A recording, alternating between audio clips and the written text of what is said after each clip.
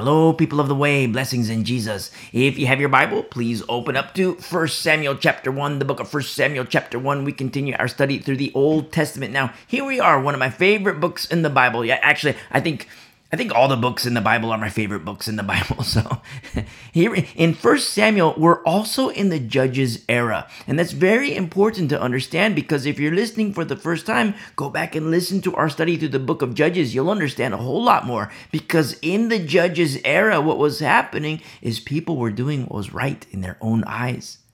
And what was happening is that time and time again, the Lord became forgotten among the masses. But not so with the remnant.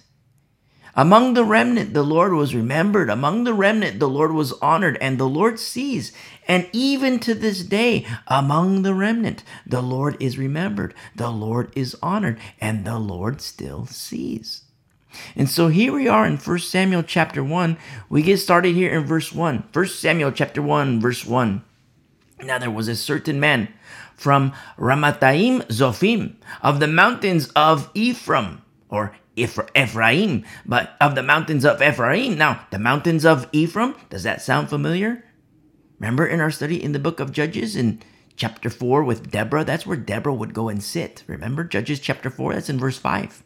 The mountains of Ephraim. And we see here in verse 1, this certain man of Ramathaim Zophim of the mountains of Ephraim, and his name was Elkanah. Elkanah, the son of Jeroham, the son of Elihu, the son of Tohu, the son of Zuph, an Ephraimite. And he had 2 wives. We see that in verse 2. He had 2 wives. Now, let's pause here for a moment. And something we always mention and we'll keep mentioning. We're going to keep mentioning this and with heavy emphasis towards my sisters in Christ. We see passages like this of, multiple wives and multiple concubines. And, sometimes you hear guys and they teach the Bible. Sometimes you hear pastors, and they say, well, that was just a cultural thing, so multiple wives, multiple concubines, it was just cultural, no big deal. Listen, it's a huge deal. It's a huge deal. And I say this to my beautiful sisters in Christ whom I love. We see passages like this and there's 2 wives, multiple concubines. And when Jesus, our Lord, when the fulfillment of the law and the prophets, when he was asked about what was right in regard to marriage, the religious leaders, they attempted to trap our Lord. And it's Jesus who would always point to the beginning. He would tell them, in the beginning, it was not so. He would always point to the beginning. He pointed to the garden, Eden, paradise. You see? And he said, in the beginning, it was not so. How many wives did Adam have? You see? Post-flood, how many wives did Noah have? And our Lord, he would always point to the beginning. And you remember our study in Galatians, the law is the additive. The law was added because of sin. And Jesus would tell the religious leaders, he said, Moses wrote the law because of you. That's what our Lord, our King, our Savior, our Master, our everything, that's what he told the religious leaders. It was in the law because of you. The hearts of men were hard, you see? And then, there's the common adage, give them an inch, they'll take a mile. Give them an inch, they'll take a mile. Well, in the Old Testament, many men, they didn't take an inch. They took many miles, you see? And we do see multiple wives and multiple concubines. But there's something else we always, we have to account for. In these situations, you hear a lot of pastors sometimes and teachers, they say, well, that was just a cultural thing. Multiple wives, multiple concubines, no big deal. No, it's a huge deal. It's a huge deal. Because number 1, our Lord says, in the beginning, it was not so. In paradise, Eden, and don't forget, paradise was lost. And paradise is found once again. It's where we're going. It's very important for all of us to understand the formula. When you hear guys say, well, that was just a cultural thing. So what? A couple wives here, a couple concubines here. Concubines? Oh, they're the spouses, but they're concubines. You know what that is? That's a sexual slave.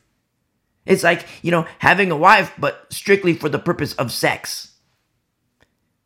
And when we see, these things in the Old Testament, there's something else we also see. Multiple wives, multiple concubines, and multiple mess. Multiple mess. You see? And for my sisters, we read passages like this with Elkanah, and where men have multiple wives. And I want you to know, my beautiful sisters in Christ, I want you to know that for me, I don't like it.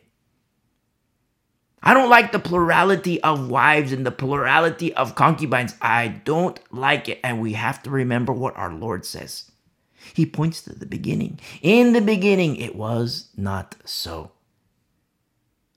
So the law was then added, and don't forget, added because of sin. Remember our study in Galatians, our study in Hebrews, where we see that the law has loopholes and certain inabilities. Remember our study through the book of Hebrews. If you're listening for the first time, go and listen to our studies through Galatians and Hebrews. Go and listen. They're there for you.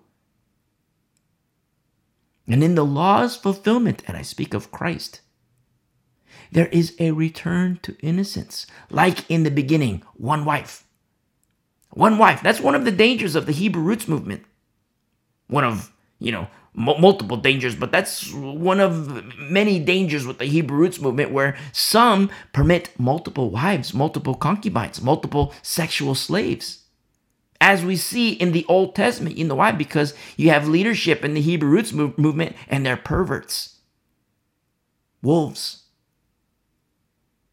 And these so-called pastors, what happened is so-called.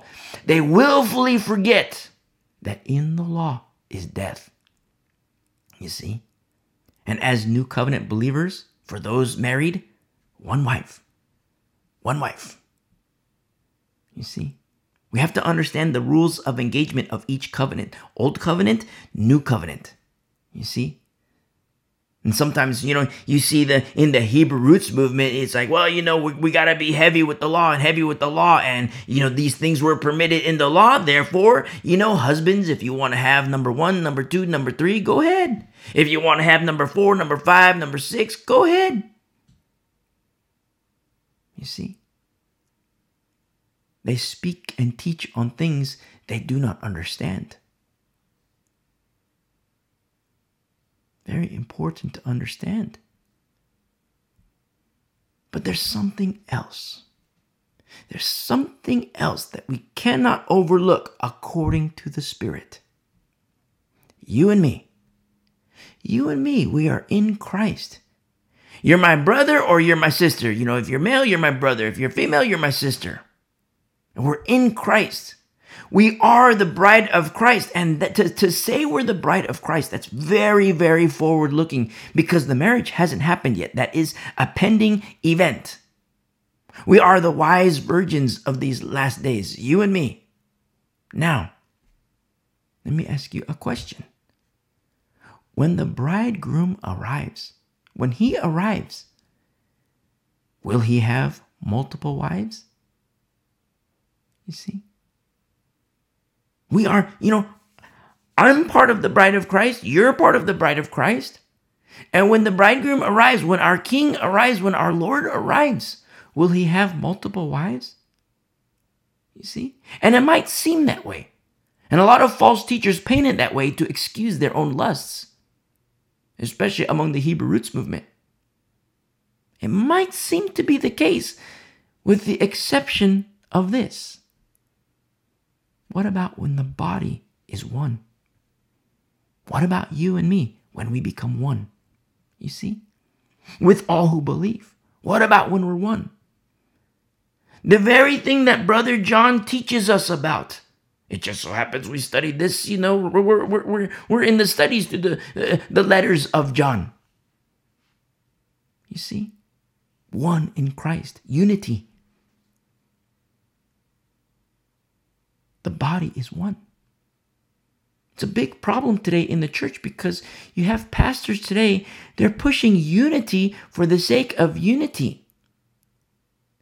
Unity for the sake of unity, it seems to be a good thing because after all, we do want unity, but it's unbiblical. Unity isn't for the sake of unity. Our unity is for the sake of purity. You see, we are wise virgins. You see, awaiting the bridegroom. The foolish virgins will be left on the outside. Over Laodicea, the church of Laodicea, where Jesus is on the outside, they have unity. They are a unified body of people calling themselves a church, except Jesus is on the outside. You see? And they do have unity. Unity as Laodiceans. You see? Now, in that case, is unity a good thing? No. Because Jesus is on the outside. But unity for the sake of purity? That's different. These are things that we have to understand. And so for my sisters in Christ, we're going to come across, in the Old Testament, we're going to come across passages where we see, well, this guy has multiple wives. This other guy, he has more wives. This other guy has even more wives. And this other guy has more wives and concubines. Multiple wives, multiple concubines. And in some cases, a whole lot. And for me, I don't like it. Because our Lord is the one who says, in the beginning, it was not so. You see? But the Lord is showing us certain things through these Old Testament examples. You and me. And that's just two, you and me. You might be my brother, you might be my sister, but you and me. We're just two people. You see? And when Jesus returns, when our Lord returns, is he going to have multiple wives? No. But what happens when you and me are one? You see? What happens when the faithful are one? Unity. Not unity for the sake of unity. Not unity for the sake of, hey, let's have a social club in Laodicea. No. But unity for the sake of purity. Philadelphia. Smyrna. You see? These are things that we could never lose sight of.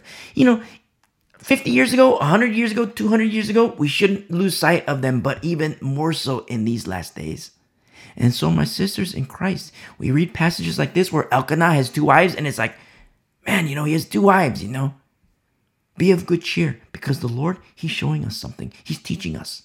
And these are things that we must understand. So Elkanah has two wives here in verse 2. The name of one was Hannah. The name of the other was Peninnah. And Peninnah had children, but Hannah had no children. So we see Hannah and Peninnah. Hannah, she can't have babies. And Elkanah, in verse 3, this man went up from his city yearly to worship and sacrifice to the Lord of hosts in Shiloh. Also, the two sons of Eli, Hophni and Phinehas, the priests of the Lord, were there. So in Shiloh,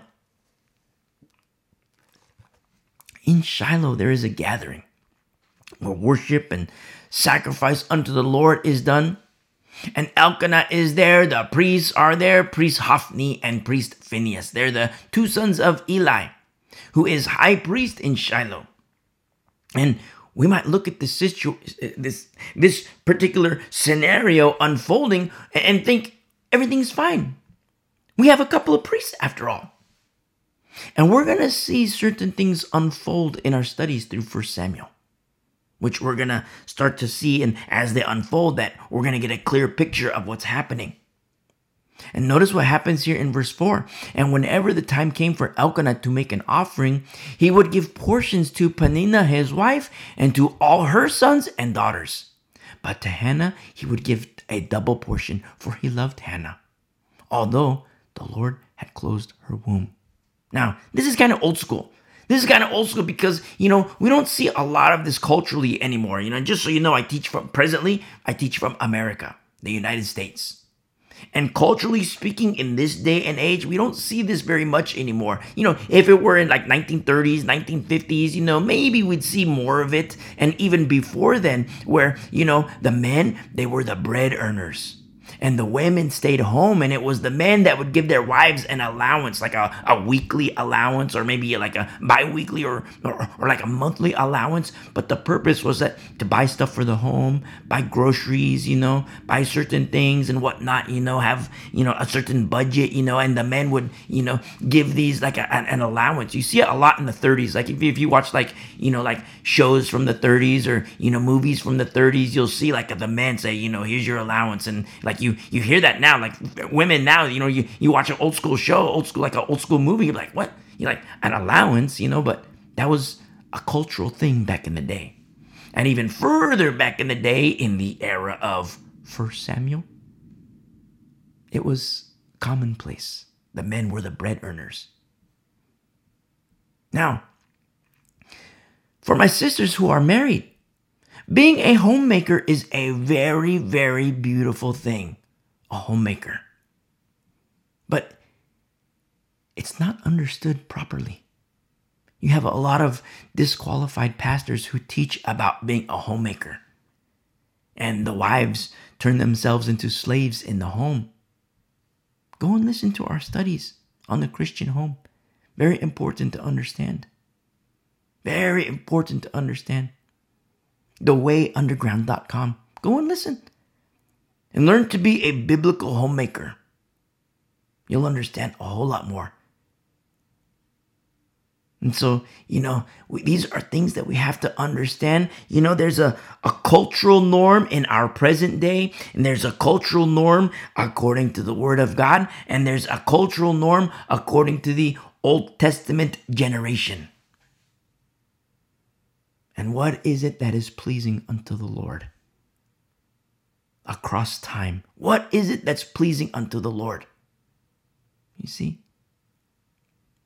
And so a lot of wives, I completely understand for my sisters in Christ, you see, we read passages in the Bible. It's like, wow, this guy has 2 wives. Wow, this guy has 10 wives, 100 wives, and, concubines. And I get it. I don't like it. But we have to understand what our Lord says. How our Lord points to the beginning. Says, hey, in the beginning, it was not so. You see? In the beginning, it was not so. Adam, 1 wife. Noah, 1 wife. Paul, 0 wife. He said no. And his recommendation is, hey, everybody stay like me, be single. Today, you see young ladies in their 20s.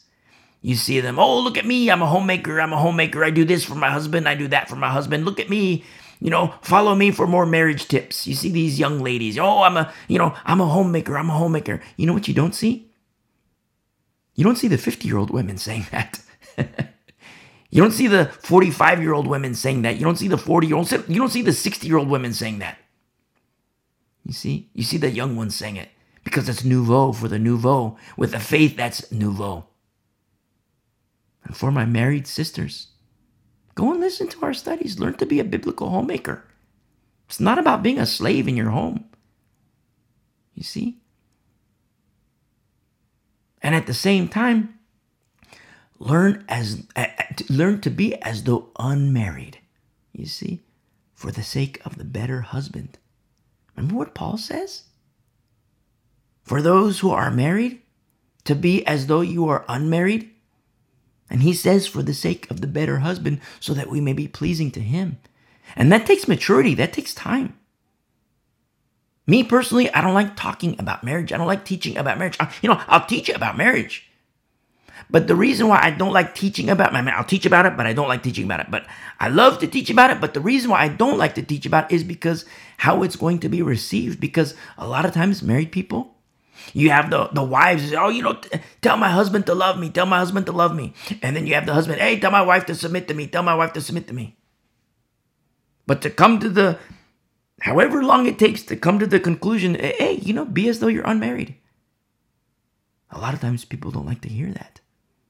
And it's not, be as though you're unmarried so that you can go to, ladies' night, so you can go to the bar and pretend you're not married. No, no, no, no, no, no. That's wickedness. To be as though unmarried so that we can please the Lord for the sake of the better husband. Very important to understand. So Elkanah, he gives portions to his family, a double portion for Hannah, whose womb the Lord has closed. And so here we are in verse 6. And her rival also provoked her severely. Now, in the Hebrew, the rival translates as female adversary and source of affliction and tribulation and anguish. You see, a lot of mess. Sometimes you see men, they think, okay, back in the day they had multiple wives and multiple concubines, and you see men, they think that's a good thing. They see that, and I've been in men's study groups before where like the pastor would teach about multiple wives in the Old Testament, and then you see the men get like all giddy, and they're like, wow, that's so cool.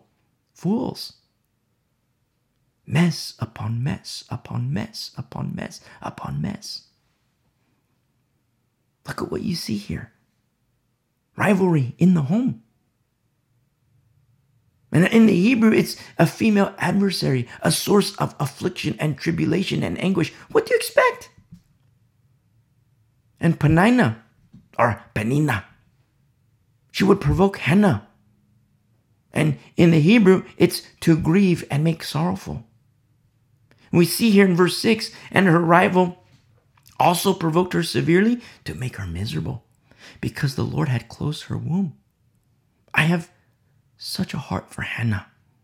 I'm so in love with Hannah. She can't have babies.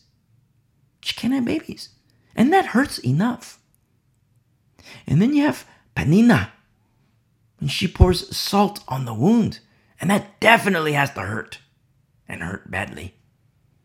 And in the Hebrew, what it did to Hannah is make her, how it translates in the Hebrew, is violently agitated and irritated. This is something that easily happens with pain and hurt and sorrow. All of these things are part of the human experience. The Lord created us with emotions. And emotions are beautiful. Emotions are absolutely beautiful. You see, something happens when pain and hurt and sorrow, when it's taken course in our hearts, when it's taken course in our minds, something happens where emotion can shift to the carnal realm. And in every single case, in all cases, we must, we take it to the Lord. You see? Pain and hurt and sorrow, it has its course in our hearts. It has its course in our mind. We're created with emotions. But it could lead to anger. It could lead to rage. It could lead to even more hurt. It could lead to depression. It could lead to anxiety. It could lead to all kinds of different things.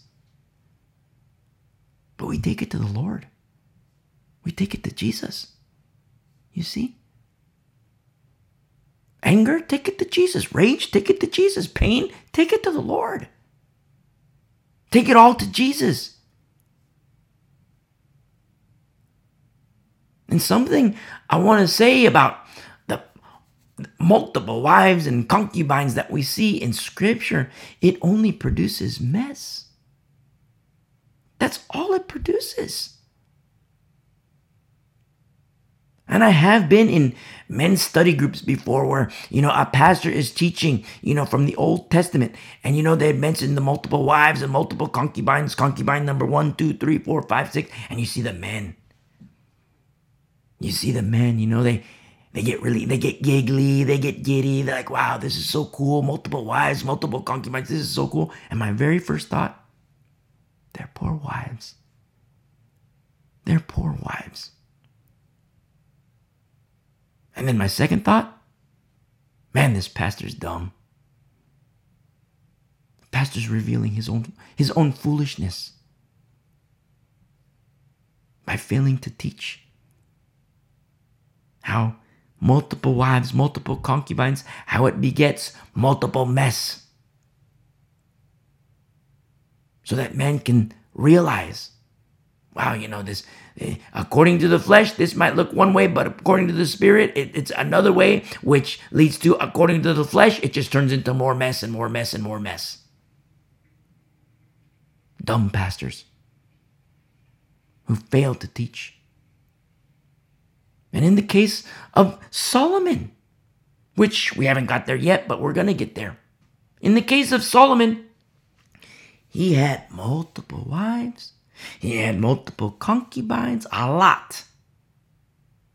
And I've seen men really like that part of the Bible. Really, really like that part of the Bible.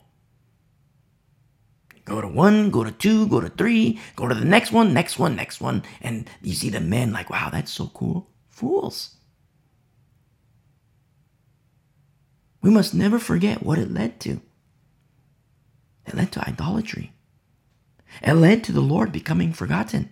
Baby steps at first. But it only snowballs into something worse and more terrible. And so we have beautiful Hannah. She was like the black sheep, so to speak.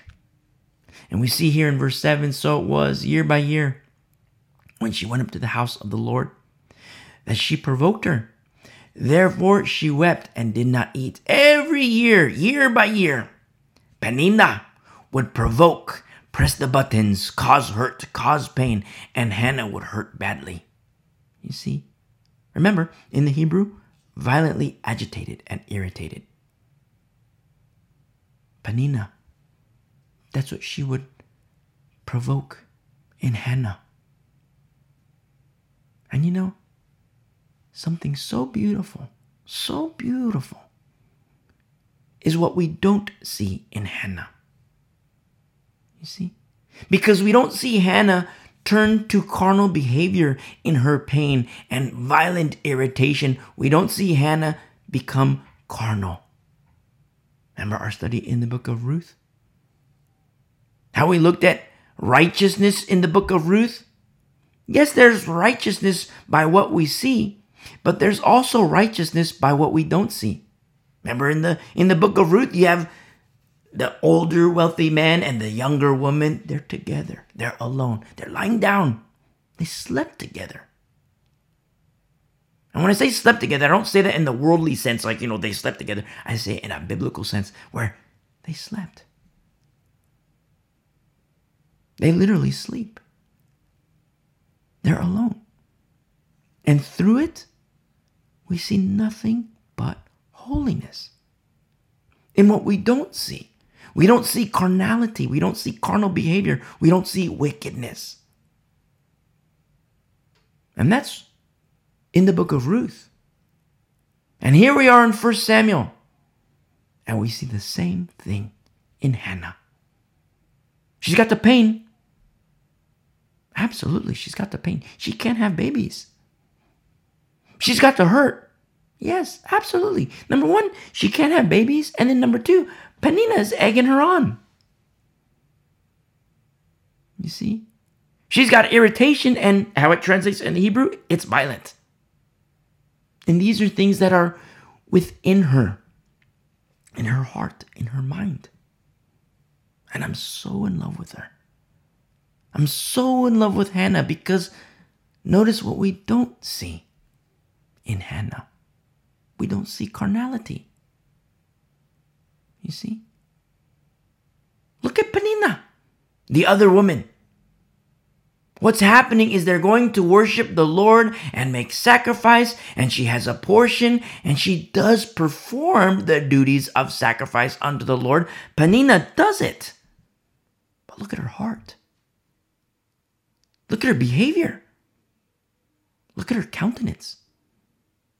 You see, with carnal eyes, it's like, wow, look, Peninnah, she's worshiping the Lord. Wow, she's making sacrifice. Wow, she's doing these duties of sacrifice. Wow, she's doing a good thing. With carnal eyes, you can look and be like, wow, that is a good thing. But with eyes to see, you start to realize that Penina? I mean, you look at her behavior, her cruelty, her meanness. You see? You see something different. There's a disconnect with her worship and her behavior. There's a disconnect with her sacrifice and her behavior. There's a disconnect. And according to the ways of Adam, she could have an appearance of what the carnal deem as beauty. But I don't know about you, but to me, she's straight up nasty, straight up ugly. I don't like that. You see? You could look at Penina and she might have what the world deems to be beauty. She might have that according to Adam. She might have that. And she's going to go worship the Lord. She's making sacrifice unto the Lord. And it seems like a good thing. But when you look at her behavior, man, that's ugly. You see? That's just nasty. Now picture this. Penina with offering and Hannah with offering. Let me ask you a question. Who do you think God will notice? Who do you think the Lord will notice? You see? And here we are in verse 8.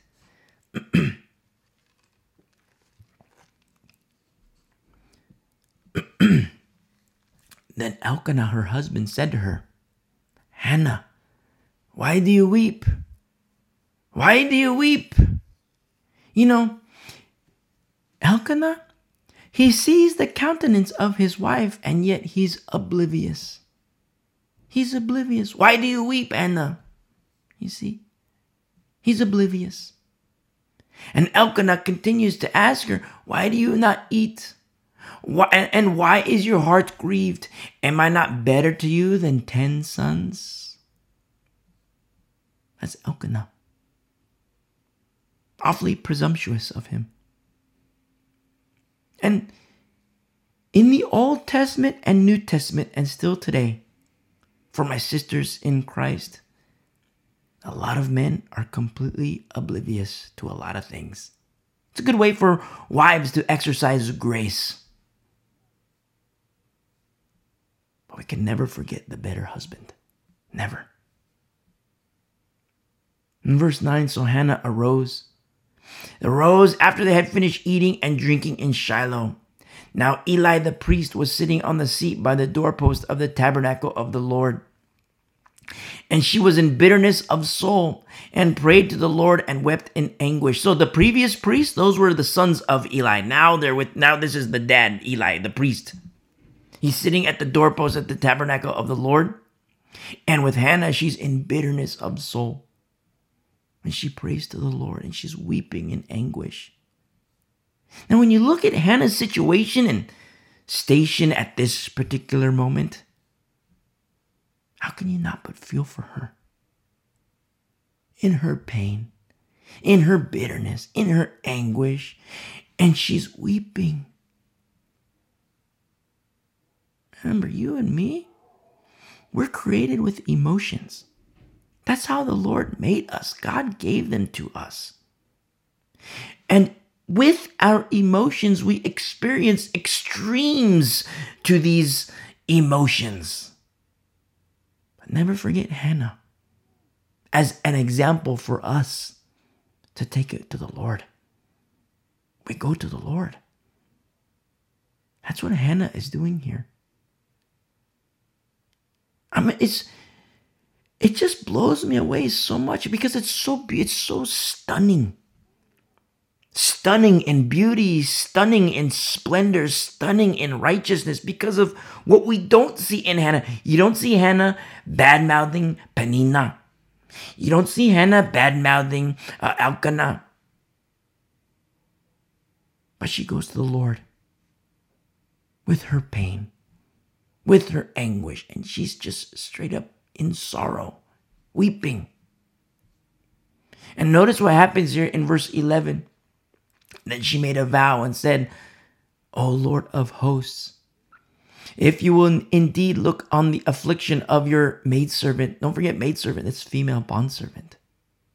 If you will indeed look on the affliction of your maidservant and remember me, and not forget your maidservant, but will give your maidservant a male child, then I will give him to the Lord all the days of his life, and no razor shall come upon his head.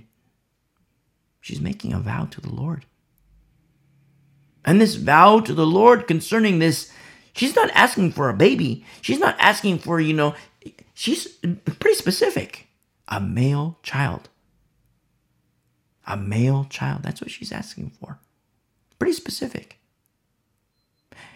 And in this prayer request of hers, it's rather priestly, it seems. Rather priestly. And keep in mind, her lineage is of Ephraim. And yet Hannah is dedicating her baby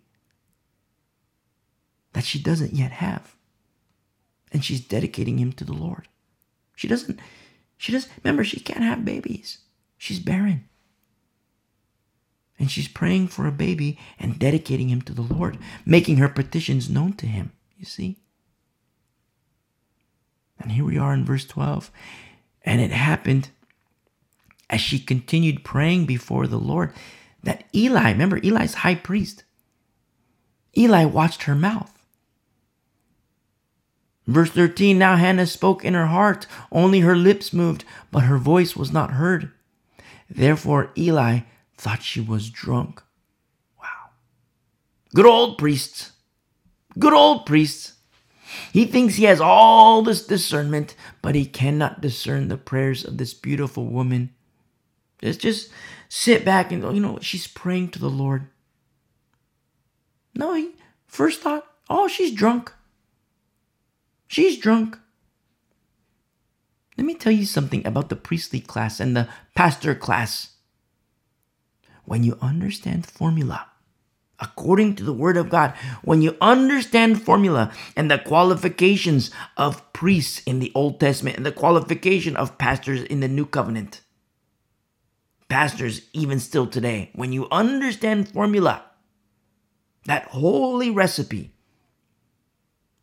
you'll also understand that there are a lot of so-called pastors who have no business at the pulpit.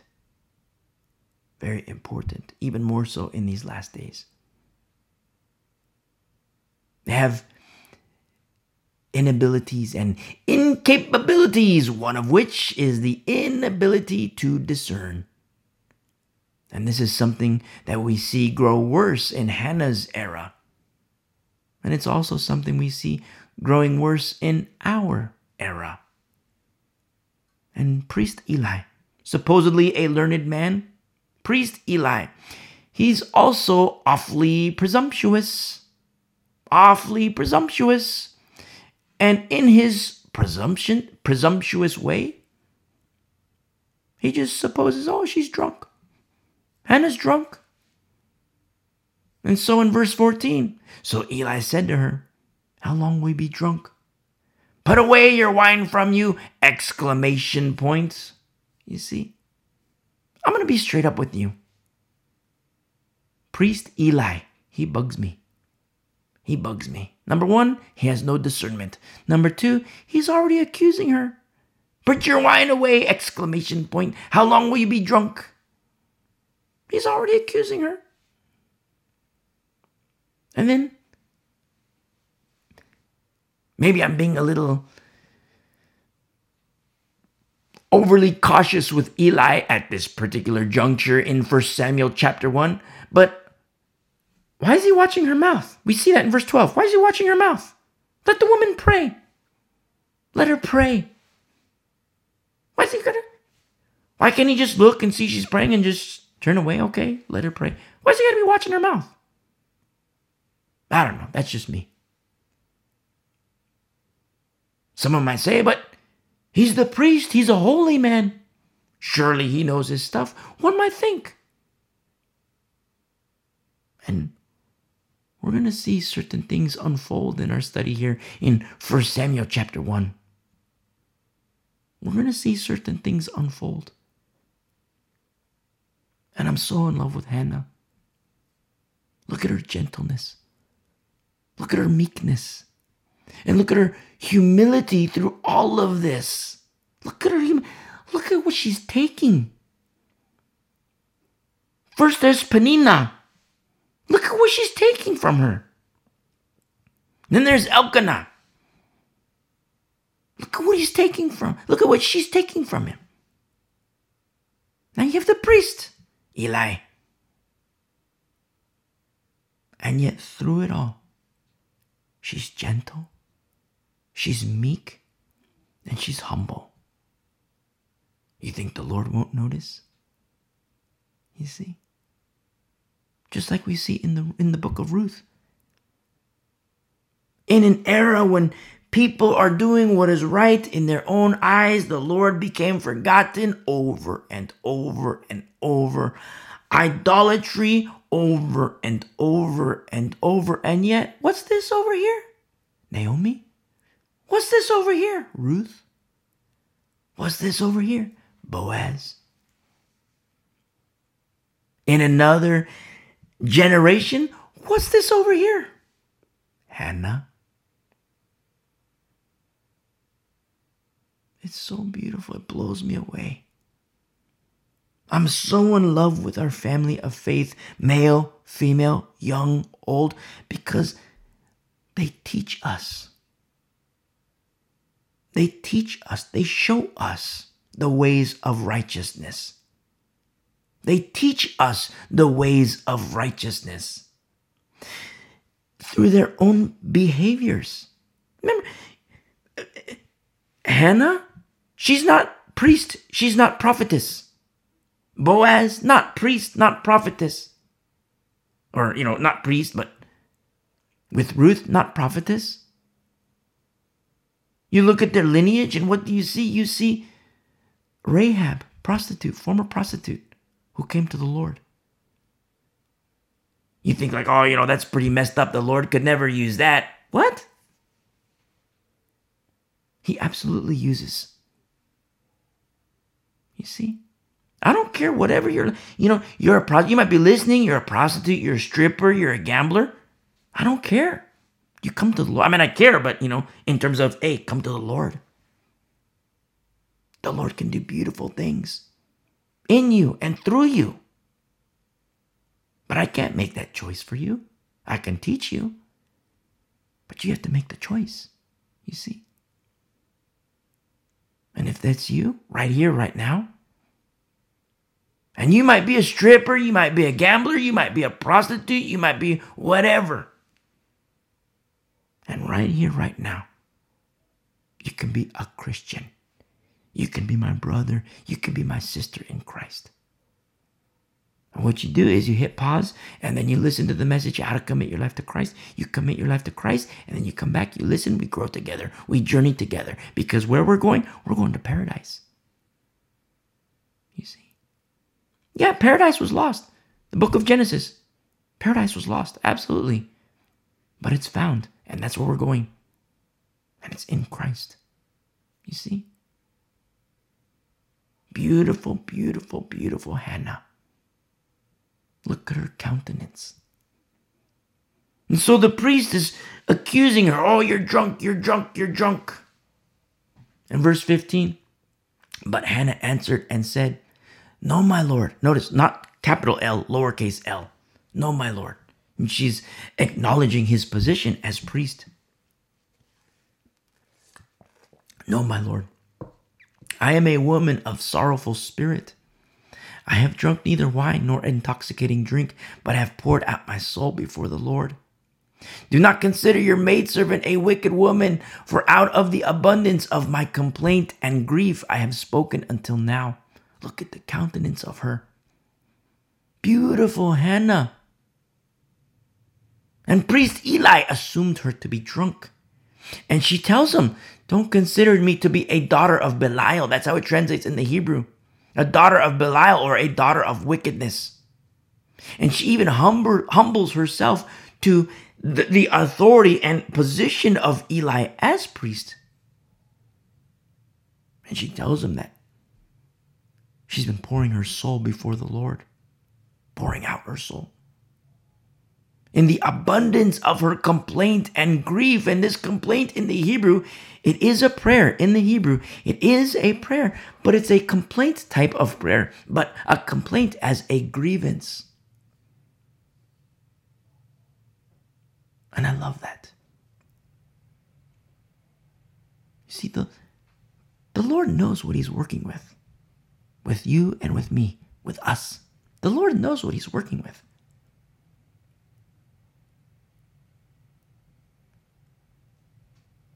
And it's so beautiful because we go to him in prayer. That hurt, that anguish, Hannah, she didn't go beat up Peninnah. She didn't get in an argument with Elkanah. She didn't lash out at Eli. But she's going to the Lord, making her grievance known to him. You see? What a message for us today, for you and for me. What a message for us today that we can take everything to the Lord in prayer. You see, the Lord knows what he's dealing with. The Lord knows. And so we continue here in verse 17. Then Eli answered and said, "Go in peace, and the God of Israel grant your petition which you have asked of him." And she said, "Let your maidservant find favor in your sight." So the woman went her way and ate, and her face was no longer sad. Now, look at all this opportunity there was for Hannah to be carnal. Ample opportunity. You see? Opportunity to be carnal with Peninnah? Absolutely. Her husband? Absolutely. With priest Eli? Absolutely. But we don't see that. We don't see that in Hannah. Remember, sometimes righteousness is seen by what is unseen. You see? Ample room for what could have happened, but it didn't. And I want to say something to men. Oftentimes, men, we get on a high horse, but my exhortation to you, my urging to you, my warning to you, get off the high horse. Stay off the high horse. A lot of men like to exalt themselves, but they do so to their own destruction. Every single man can learn humility from the example of Hannah. But she's female, and we're men. We're the covering. Don't forget, in Christ, there is no male, female. You see? We're one in Christ. So now we go back to the tent of Elkanah. And here we are in verse 19. In verse 19, then they rose early in the morning and worshipped before the Lord and returned and came to their house at Ramah. And Elkanah knew Hannah, his wife. Now, Elkanah and Hannah, they have sexual intercourse. When you see this a lot of times, not all the times, but when you see this, like Elkanah knew Hannah, his wife, that's like, they get together, they handle business, the sexual intercourse. Elkanah knew Hannah, his wife. And notice what we see here in verse 19. And the Lord remembered her. This blows me away so much. You see, sometimes, it's like, when we started studying, like, this is my favorite book in the Bible. And then, today, this is my favorite book in the Bible. They're all my favorite book in the Bible because you see the handiwork of our Lord.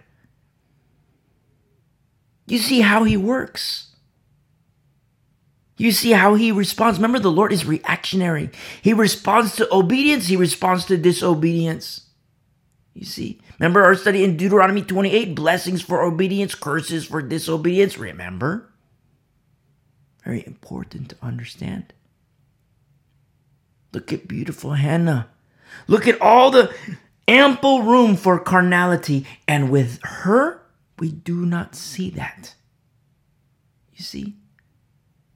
And the Lord remembers her. The Lord remembers her. In verse 20, so it came to pass in the process of time that Hannah conceived and bore a son and called his name Samuel. Samuel, saying, because I have asked for him from the Lord. Samuel in the Hebrew means heard of God. Heard of God.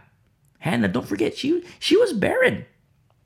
She could not have kids, and formerly an object of ridicule by Peninnah. Now, with Hannah, let's hit the rewind button a little bit. Just 9 months. Give or take a couple days, several days. 9 months prior. Let's go back in time and remember the prayer of Hannah. She was hurt. She was grieving. And her prayer included complaints and grievances, prayers to the sovereign. And she made a vow to the Lord. And the Lord remembers her. You see? And now look. Now she has little baby Samuel. You see? Now verse 21. Now the man Elkanah and all his house went up to offer to the Lord the yearly sacrifice and his vow. But Hannah did not go up, for she said to her husband, not until the child is weaned. Then I will take him, that he may appear before the Lord and remain there forever. Now, remember her vow in verse 11? Her vow in verse 11, and remember, we reflect back on our earlier studies in the law, if you've been walking with us for a while. And we know how the Lord sees vows, how he takes vows. Very serious. And a lot of times today, parents like to see baby dedications as, it's just another day. I'm going to dress up the kid. I have a little boy, little daughter, and I'm going to dress him up, dress her up, and the pastor says a prayer, and that's it. No big deal. Nice little baby dedication. Parents, don't do that. Don't do that. Baby dedications are a wonderful thing, a beautiful thing, and they are holy. No takebacks. No takebacks. You dedicate your little boy, you dedicate your little daughter. No takebacks. Dedicate it unto the Lord. And so in verse 23, so Elkanah, her husband, said to her, do what seems best to you. Wait until you have weaned him. Only let the Lord establish his word. Then the woman stayed and nursed her son until she had weaned him. Now, to say, do what seems best to you, that's in most cases inadvisable. Do what seems best to you. But every once in a blue moon, you'll encounter a Hannah. You'll encounter a Deborah.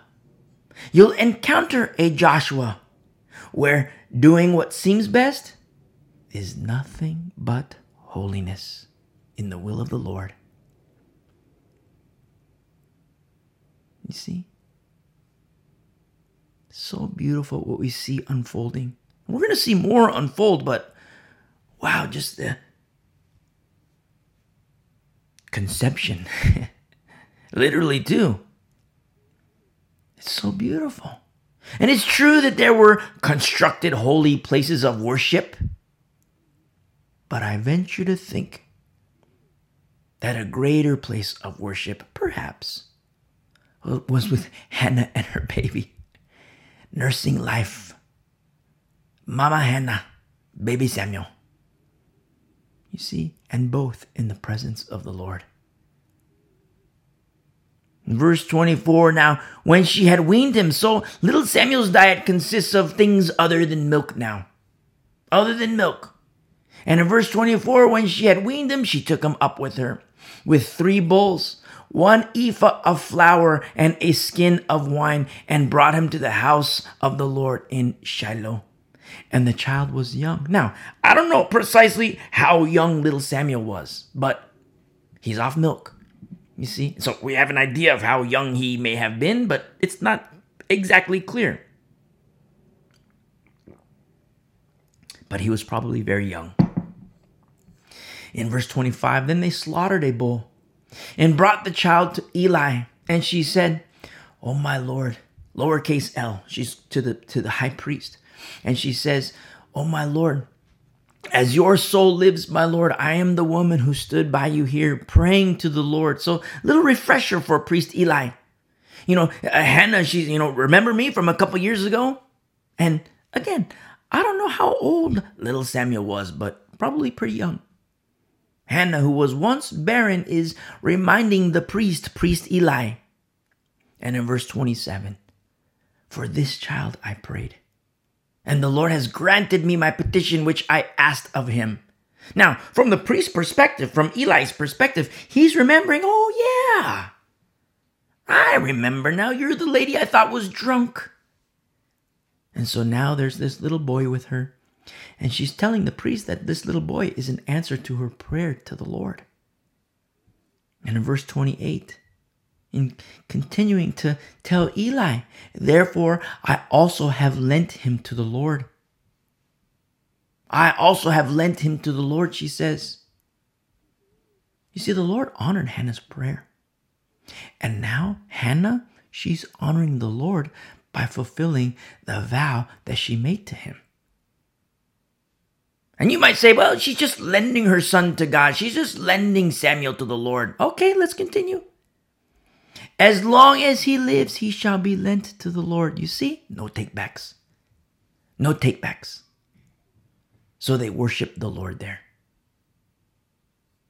Do you remember in our earlier studies through the law, how we would make mention of the transactional parties with sacrifice and offerings? Remember, where a person has sacrifice and offerings unto the Lord, and that's one transaction. But then the Lord has provisions for the priesthood, and that's a separate transaction. Do you remember?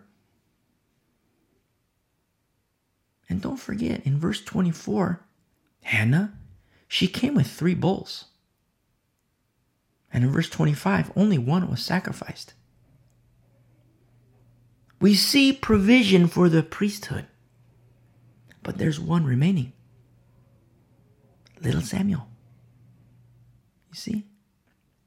An offering to the Lord and the sacrifice of Mama. You see? Honoring her vow unto the Lord. The sacrifice of Mama. Here, Lord. Here is my son. Here is my child. Here, Lord. You see? Beautiful and lovely Hannah. I'm so in love with her. I'm so in love with our family of faith. Because you see, when the multitudes, when the masses are doing what is right in their own eyes, when the Lord becomes forgotten, there is a remnant that remembers him. There is a remnant that honors him. We see it all through Scripture, Genesis to Revelation. We see it. You and me, we have a choice to make. To honor the Lord for every day of our lives until we're home. To the beautiful, beautiful, beautiful people of the way, a remnant of these last days. God bless you. I love you.